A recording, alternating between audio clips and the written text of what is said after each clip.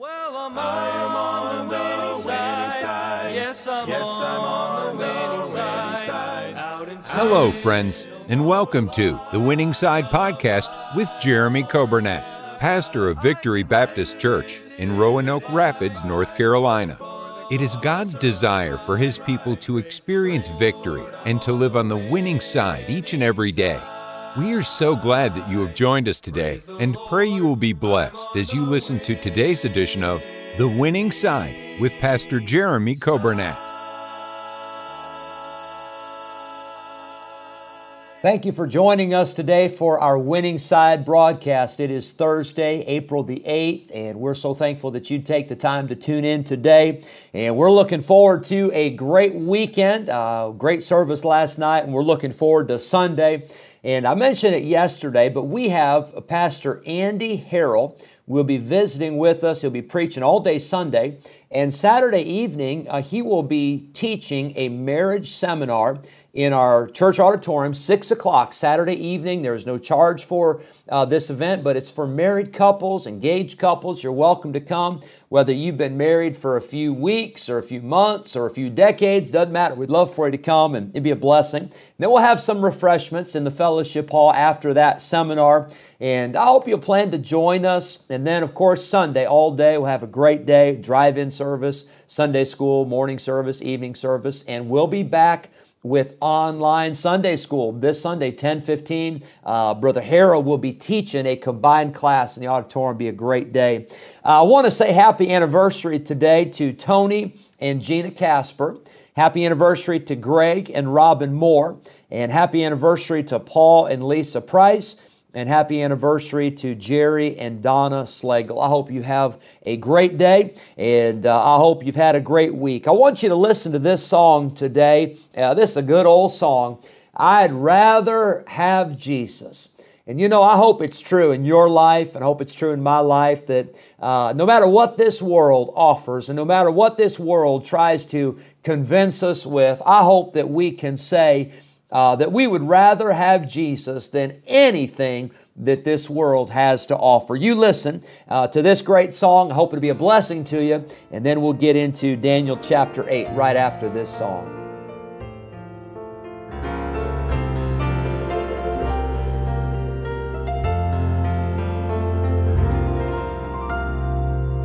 I'd rather have Jesus than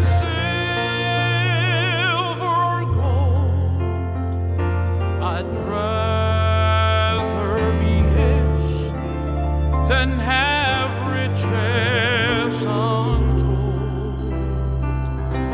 I'd rather have Jesus than houses or lands. I'd rather be led by His nail-pierced hand than to be a king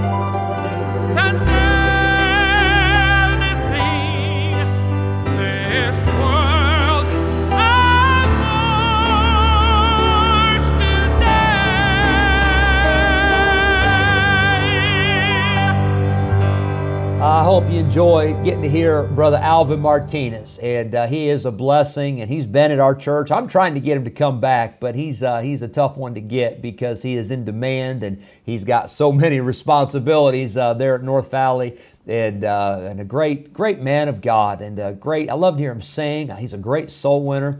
He loves the Lord. He loves people. And I hope you enjoyed getting to hear that great song. We started yesterday, Daniel chapter 8. And we're talking about now another one of Daniel's visions that God gave him. This was not because Daniel, ate too much food right before he went to bed and he was having a rough night. This was a vision that God gave him of events that were yet to come. And I want to say this, if God knows the future, and He does, if God knows what's going to happen tomorrow and next week and next month and next year, and God knows what's going to happen in 10 years, He can be trusted with whatever you're facing today. Whatever I'm going through, God can be trusted because He knows the beginning from the end. Now, that's not to say that we don't still have a choice, because we do. God gives us a free will. But God is aware and God knows what is going on, and God gives us the opportunity to choose for ourselves. And I hope we make the choice to serve God and live for God. But here's a vision. We started yesterday that Daniel had a vision of a ram with two horns. We said that beast represented the Medo-Persian Empire, which came and which went. Then we said there was the goat from the west, and that goat with its speed and with its strength represented the Grecian Empire, and that notable horn that came up from the Grecian Empire represented Alexander the Great. That horn was broken, and four more horns came up, which were the four generals that took over. And when Alexander died, the kingdom was divided amongst those four generals. Well, those four generals, of course, as is usually the case, people are not content with the power that they have. They want more. They want more. And so those four generals really fought it out for quite a while, seeking to take more territory, to have more power, to have more authority. And so we find from history, we find that the little horn that comes up from the goat, that comes from the Grecian Empire, this little horn is different from the little horn in Daniel 7. The little horn in Daniel 7 comes from the revived Roman Empire. It comes during the time of the tribulation and, of course, the return of Christ. And then we have the 1,000-year reign and all of that. But this horn is someone who already came to power. This person is already off the scene. But this little horn comes from the Grecian Empire. The generals that followed Alexander the Great, they fought it out until eventually Syria and Egypt emerged as the two main powers from the Grecian Empire. These two kingdoms were constantly fighting back and forth and trying to prevail over the other. Well, you have Syria and you have Egypt. And sandwiched in the middle of those two countries who were fighting each other, sandwiched in between was the little nation of Israel. Now keep in mind, Israel had been a power during the time of David and Solomon and all of that, but Israel went into Babylonian captivity, and then they were sent back to their land under Cyrus and his decree. But Israel had never really come to great power or great prominence. They were ruled by Babylon and then released by Medo-Persia. And now the Grecian Empire is in power, and Israel is really just taking the brunt of the battles going on back and forth. And I don't know if you've ever had to do this, but maybe you had some siblings that used to fight, or maybe you had a team, a sports team, and you had to get in the middle of a fight. Well, can I tell you, a very dangerous place to be is in the middle of a fight. You got punches being launched from both sides, and people are trying to get at the other guy, and you're in the middle, and Israel was in the middle. And so these two nations were fighting back and forth, and from the Syrian kingdom, there came a king by the name of Antiochus Epiphanes. He was the 8th in the Syrian dynasty of kings from 175 BC to 164 BC. And Antiochus Epiphanes became a king with some power, and he defeated Egypt. And on his way back from defeating Egypt, he went through Israel and just completely ransacked the country.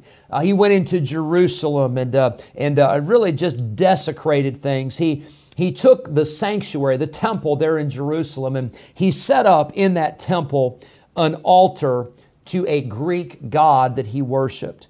On that altar, he sacrificed swine's blood, which was an abomination to the people of God and really the worst sacrilege that could have been done. He killed some of Israel's leaders, and he took many of the Israelites as slaves, and he stopped the daily sacrifice. He said, you can't do this anymore. You can't worship God anymore. Just really a very violent, a very destructive man.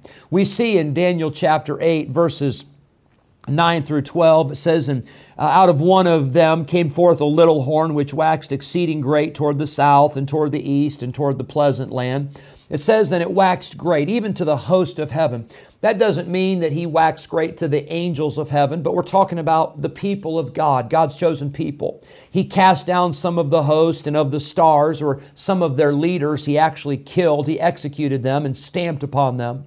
It says in verse 11, yea, he magnified himself even to the prince of the host, and by him the daily sacrifice was taken away, and the place of his sanctuary was cast down. Verse 12, and an host was given him against the daily sacrifice by reason of transgression. And it was cast down, and it cast down the truth to the ground, and it practiced and prospered. And we see just really the devastation that Antiochus Epiphanes that he waged against the people of God. Anyone that disobeyed him would be put to death. We see that Antiochus Epiphanes, the little horn in Daniel 8, did many of the things that the little horn in Daniel 7, the Antichrist, will do. And so we see a lot of similarities here. It's very interesting how that works. The question was asked in verses 13 and 14, how long shall this be, and how long the desolation of the sanctuary and the host be trodden? And the answer was given in verse 14. It says, and he said unto me, unto 2,300 days, then shall the sanctuary be cleansed. And you know what's amazing is that the persecution began in 171 BC. It ended in 164 BC. And the days of Antiochus Epiphanes, the days of his conquest, were exactly 2,300 days. Isn't that amazing? And you know what is wild about that is this was prophesied down to the very day. Well, I want to tell you that God knew the days of Antiochus Epiphanes, who was a wicked man.